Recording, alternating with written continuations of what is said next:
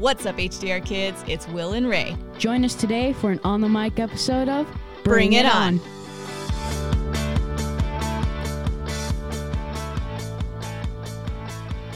So, Will, you're a little stiff today.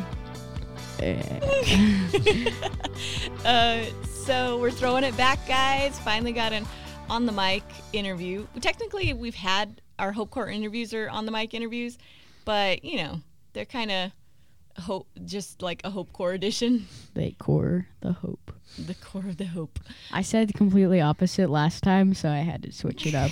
Technically, the person we have on the mic today is also a Hope Corps alumni. And principal. And principal, which is why Will is like not looking him in the eye while he's talking. You want to introduce him, Will? Sure. I mean, there's not much to say except for that he is a principal and that he's also in Hope Corps. And he is a pastor at Christian Growth Center. And he is also, well, known to me as the principal of CGA. Mm-hmm. Welcome to the show. Thanks, Will. You can't tell he's nervous at all, can you? He's all right. No, he's so nervous. We spend a lot of time together in another setting. Yeah, it'll just take a second for him to find his groove in this room. Remember, in this room, you are the I don't know what it is. You're the boss. Okay. Oh, by the way, I'm a certified scuba diver now. I saw that. Nice. Yeah, I saw that. In fact, Thank you. Congratulations. We saw the pictures and I was like, that's so cool. It makes me want to do it. But anyways, sorry, we digress. So Brother Hicks is also known to me as my husband. So I'm happy to have him in here and telling him what to do. But anyways. You can tell she's not nervous at all. And that's the point. She's not. I'm not nervous at all. We invited you in after much practice on William's part because you have a story that I had that when you preached on it, I was like, we need to do this for the podcast for the HDR kids. And then Will and I were talking about it, like after church, I think. We were just talking about it. And we were like, yeah, we should do that. And then Will's like, oh, no. That means I have to, know how to say the name of this person and all that. So, my nickname for him is just the boy. The boy. So the name that we're talking about is Mephibosheth. And even I had to say it slowly, but the minute I say that, some of you may remember a Sunday school story of a little boy. His nurse is carrying him. She trips. He falls, injures himself. His legs don't work. And one day he gets to come back to the king's table. And you're like, yay, good story. But of course, you know us. We got to take it out of your toddler Sunday school classroom and bring it into the modern day. So we brought in the preacher of the message himself. And so why don't you just tell the HDR kids about the story, because I feel like it's going to really encourage them. Well, it starts in 2 Samuel chapter 4. Well, the specific story of Mephibosheth starts in 2 Samuel chapter 4. Backstory starts in the last few chapters of 1 Samuel, because in order to understand the story of Mephibosheth, you need to know who his dad was and who his grandpa was. Any guesses? They were... one was evil, and the second one was also a friend of his dad's enemy, and his name was... I don't remember, so... That sounds like a complicated family relationship. One's evil, the other one's a friend of, yeah. Yeah. So his grandpa was King Saul, who was the first king of Israel. And when he first became king of Israel, he was a pretty good king. And his heart was in the right place, and he wanted to do what was right with God. Over a period of time, having the authority that a king has and having the wealth that a king has, and the privileges that a king has, he became a guy that nobody got along with. The preacher didn't get along with him. And eventually he lost his right to the throne when he disobeyed the man of God in his life. Ouch. So we see Saul in a downward spiral, and he loses out. Jonathan unfortunately has to pay the consequences of Saul's deeds. And Jonathan Was Saul's son, his firstborn son. And Mephibosheth was Jonathan's firstborn son. So when you read the story of Mephibosheth, you might think, this is just this unknown little boy living in a country a long time ago that I've never seen or heard about. But in reality, he was in the line to become the king of Israel himself. Wait, that's kind of like a big deal. Like if I was in line, like if I was like rolling around 5 years old, I'd have been like, yeah, my grandpa's the king, my dad's gonna be king, and one of these days I'm gonna be king. I mean, technically I would have been queen, but right? I mean, like that's kind of a big deal because I mean, as we're about to find out, he didn't actually get to become king, right? No, because Saul disobeyed the Lord and judgment came on Saul's life, he died in a battle, and Jonathan died the same day, and several other of Saul's sons died in that same battle, leaving Mephibosheth in the hands of a nurse and really no one to protect or take care of him at a young age of 5 years old. That sucks. I mean, when I was 5, I was just, I don't know, just trying to start school. Yeah, but but you remember it. Like 5's old enough to remember that you should have been the king. And walking. Yeah. I mean... Like, that's important. That's going to play into, that's important that's because of what happens next. So during the chaos after the battle and the fall of the kingdom, the nurse grabs up Mephibosheth, runs out of the building that they're staying in, and in the process of fleeing, she drops him, and his legs become crippled, and he can no longer walk. The Bible says that he becomes lame in his feet. So you can imagine being a 5-year-old child, having your grandfather pass away, having your father pass away, having several of your uncles pass away, and then all in the same day, you become crippled for life. I've never thought about that. That's a lot.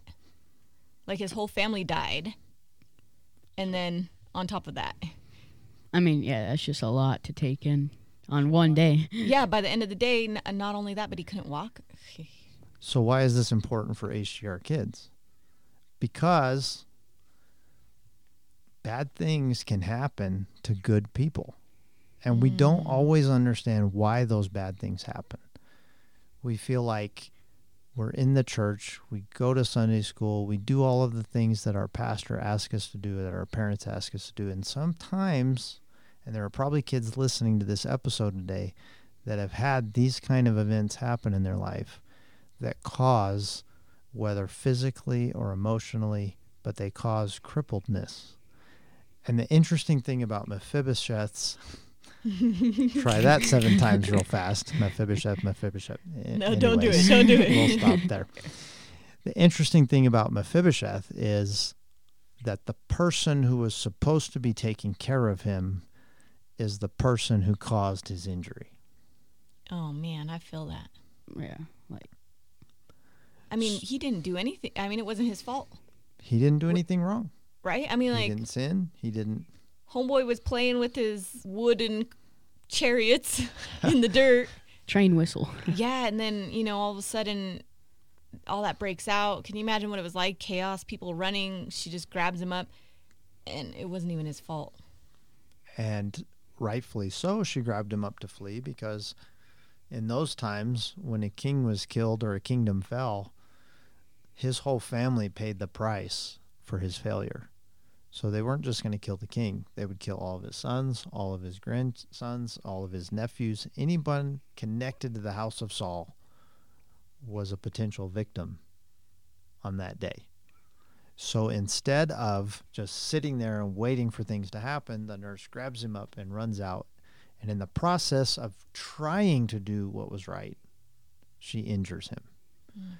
And I think all of us have had those situations in our life where someone who's in a place of responsibility or authority in our life is trying to do their best to help us, to lead us, to guide us, and yet still those injuries, those events can happen in our life, and we find ourselves sitting there going, why, God? So Mephibosheth disappears from the Bible for almost 20 years, give or take a few years. So think about that. He is the grandson of the king. He's in line to become king. And one day, all of his fortunes change. He becomes a crippled beggar, and he's living at the mercy of someone else in a small town called Lodabar. So do you even know where Lodabar is? I am not entirely sure where Lodabar is at. No, because you could have just made that name up. Like, I'm pretty sure it's in Israel, okay. but that's about all I know. What if they just like loaded a bar into like a trailer or something? There like? we go. And the cheesy jokes begin. But I mean, the idea is that it was just it's not a town we know about, so it must have been Everybody's just like heard of Jerusalem, right? No, never. Just kidding. I'm kidding. yeah, Everybody's something heard of about it. Joshua and the Battle of... Jericho. There you go. But Lodabar? And so he spends 20 years just alone at the mercy of this individual who is taking care of him. And all of a sudden, as King David has finalized his kingdom and he has finally solidified his control, in chapter 9, he kind of just seems to wake up one day with this wild idea, and he says, is there anybody left of the house of Saul that I can show kindness to for Jonathan's sake? Because Jonathan was his best friend. Was David's best friend. Yeah.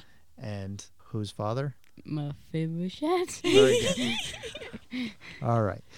So Mephibosheth is there, and there is a man named Ziba. So if Ziba, shout out to Ziba. I just want to throw this in there for the HGR kids. If you've ever been frustrated by the name that your parents gave you, think about these two names, Ziba and... Mephibosheth. All right. What's up, HGR kids? It's Ziba and Mephibosheth. So your name's probably not that rough. yeah. Okay. Unless you're Jimmy. Who doesn't brush his teeth? Oh. I don't want to know Jimmy. So this man Ziba was a servant of Saul and took care of the household of Saul. And when David was looking for someone to honor in the name of Jonathan, Ziba said, there is yet a son of Jonathan, and he is in Lodabar. So somebody was keeping track of this young man, even when he may not have felt like anybody knew where he was. This unknown man named Ziba. Ziba. And so David sends Ziba to bring Mephibosheth before him. And it's pretty interesting in chapter 9 when he appears, he falls on his face. I mean, he's already crippled in his feet, so he's probably using crutches or something. But when he arrives in the presence of King David, he just falls on his feet or on his face and says, honors the king. And the king says, you know what, Mephibosheth, I'm going to give you everything back that you lost when you were 5 years old. And he wasn't talking about like toy chariots. No, we're talking about the entire household wealth of King Saul. Who was the first king, so he's probably pretty wealthy. The houses, the farms, the servants, everything. That's a lot. Especially if you're lame in your feet, like how are you supposed to take care of that? Right. I mean, how is he going to work in that day and time? There's no, benefits for the disabled at that time. Right. He's literally in that time, those who were crippled were at the mercy and the giving of individuals. That was their only resource. And his response is amazing. I just think it's incredible how he responds to King David, because he says, I am a dead dog.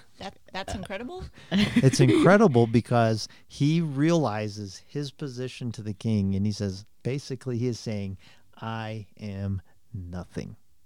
Okay, that makes more sense now.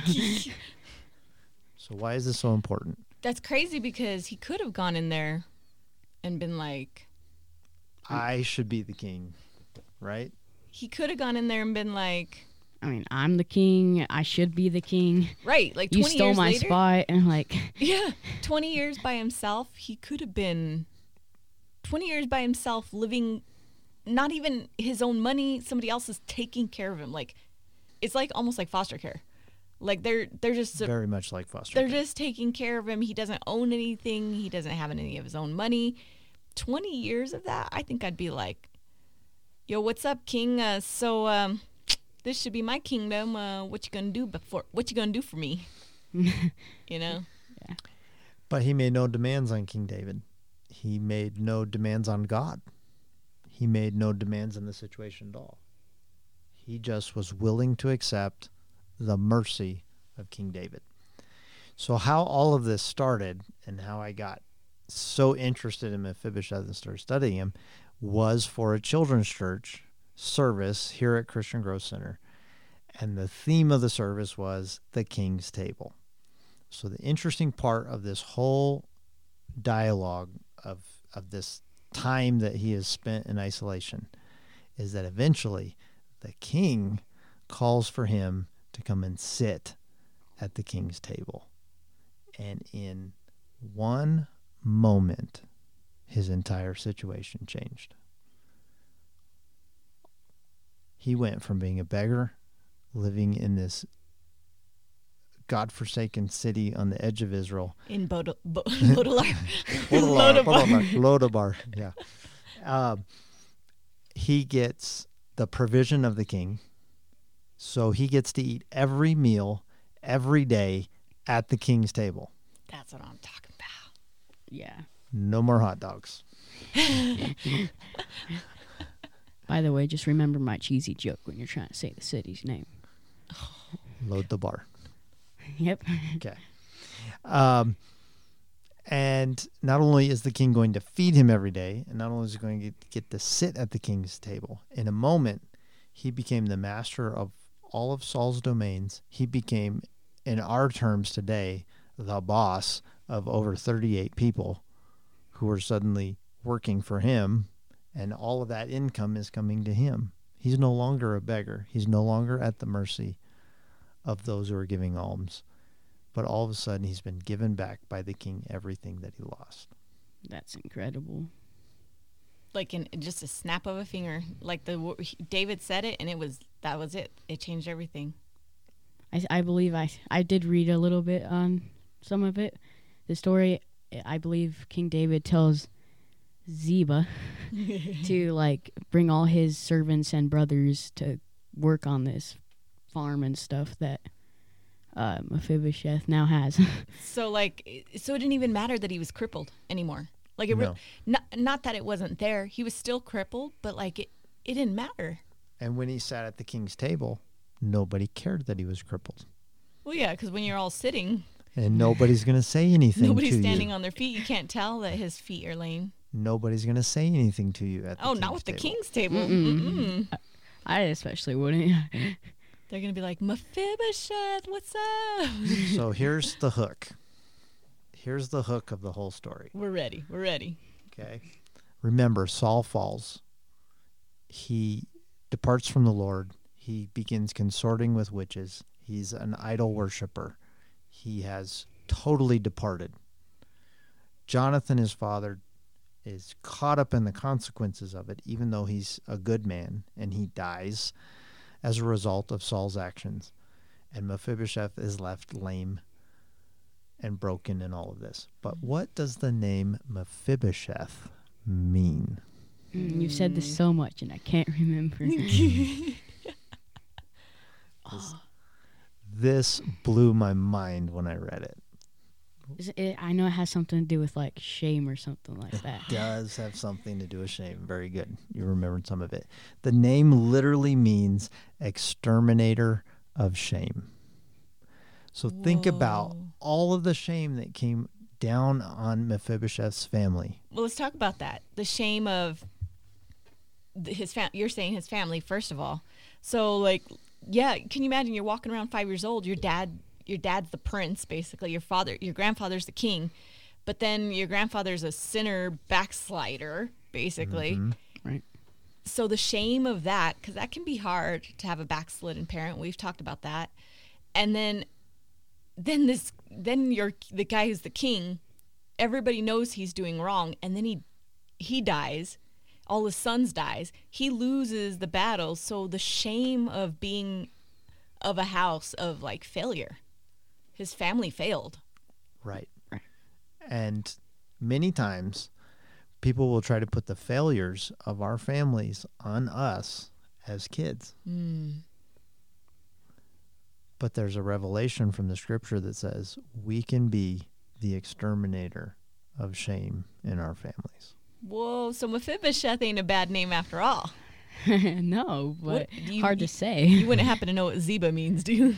I don't. I didn't make that one up. It's what zebra came It's from. got like no name. It's got like no context.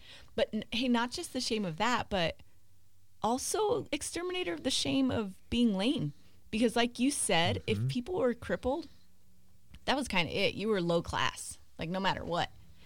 And you find even in reading in the Gospels, where in the days of Jesus, if you were lame or impotent or had a palsy or any of those things, many people thought you had that condition because you were a sinner. Wow. So shame was heaped on those people, and they were treated as if they were sinners. And there's an interesting story in John chapter 9 where Jesus says, when dealing with the healing of a blind man, and he was asked, who sinned, this man or his parents, that this came upon him? And Jesus said, neither. None of them have sinned. This condition is here for the glory of God. That's just like... So that, I feel like for our HCR kids, let's bring it down. Let's keep it real, right? That happens to kids all the time. Like, if they come from a broken home, like, people look at them a little, like, differently. I know this because I came through foster care, and I had, like, a great home. I did have a good family. I know it doesn't sound like it because I had in foster care, but, like, I had a great upbringing. But, like, when you tell somebody you were a foster kid, like, there's instantly, they look at you a little They pull back. differently. Yeah. You know, when you tell somebody that, you know, your parents are a backslider, in Sunday school, how many times had you heard the story? I actually don't remember hearing about it. Well, actually, I heard it once. I heard it once before. And the way the teacher explained it was that he, like, rolled down some stairs and stuff like that. And I was like... That's kind of all you remember. Right. But you don't think about the fact that of what you don't think about what he went through and how in the end he was the exterminator of shame. And it all happened because the king called him to his table. And we know that the king that calls us to his table isn't David. It's Right. Jesus Christ. Which is my last point about Mephibosheth and this whole thing, is that Jesus Christ is called the Son of David. Right? So when we come to the king's table, we're not coming to King David's table. King David did not have the power to heal Mephibosheth in his body. He provided for him. He covered, which is the theme of the Old Testament, that God covered his people. But when we come to Jesus Christ, now it's different. It's the removal, it's deliverance, it's healing. So when we come to our king's table, we don't just have to cover the crippledness or lameness in our life. We get even more than We Mephibosheth. get healed and delivered. Exactly.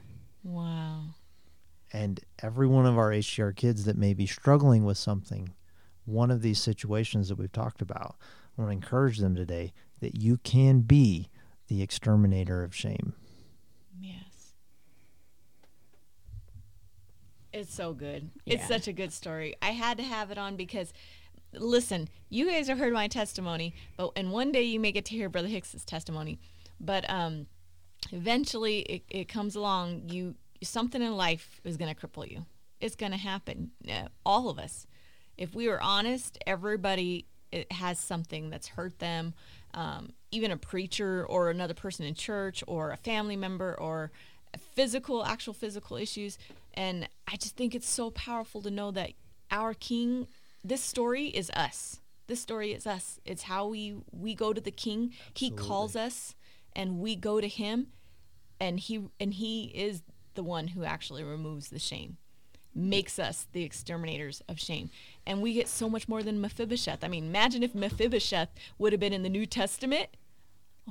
Homeboy would have been walking like a normal man. Right. You know, Exactly. so, and that's us. God can heal us. God can remove the shame and heal us. So thank you so much for sharing this story. The first time I heard it, it brought tears to my eyes, and maybe because it hits home with my story, but even Will was like, yeah, that was a good story. When he preached it in church, Will was like, yeah, this is a good one. We should talk about this. It's pretty cool, but like on a lot of messages you notice this, but every time I hear this story, there's always something new to learn. There is. There's always some. Every time you read the Bible, I feel like. So here's another plug to the HDR kids. Read your Bible. Pray every day. And you'll grow. Hey, Grow. hey. Or you'll knock the pop filter down. I don't know. On that too, HDR kids, keep posted. No, stay tuned, because we may be initiating a Bible reading contest. So that may be coming up in the works. I don't know. We got to do something to encourage you guys to read. But thank you, Brother Hicks. You're welcome. For Thank joining you, Principal. us today. You're welcome, Will. And we'll have to have you back sometime. I would love to do it. All right. So that was a good story, huh? But, well, Yeah, it's super powerful. do you feel like you got it down now the third time around? Yeah. Sometimes it takes repetitiveness to catch a story. So, you know, listen to this podcast again in another week and you'll be like, whoa, I didn't hear them say that. Exterminator of shame. Or wait, what? He couldn't walk? And wait, now we have Jesus Christ. So listen to it over and over. Go listen to our other podcasts. Share it with other HDR kids, because if you enjoy this, Other kids will too. yeah, share it with your neighbors. Share it with people that you know are going through some of the same things. Find us on Instagram at @theofficialbringIton. You could email us at theofficialbringiton@gmail.com. Until then, guys, you know the drill. Keep it real and bring it on.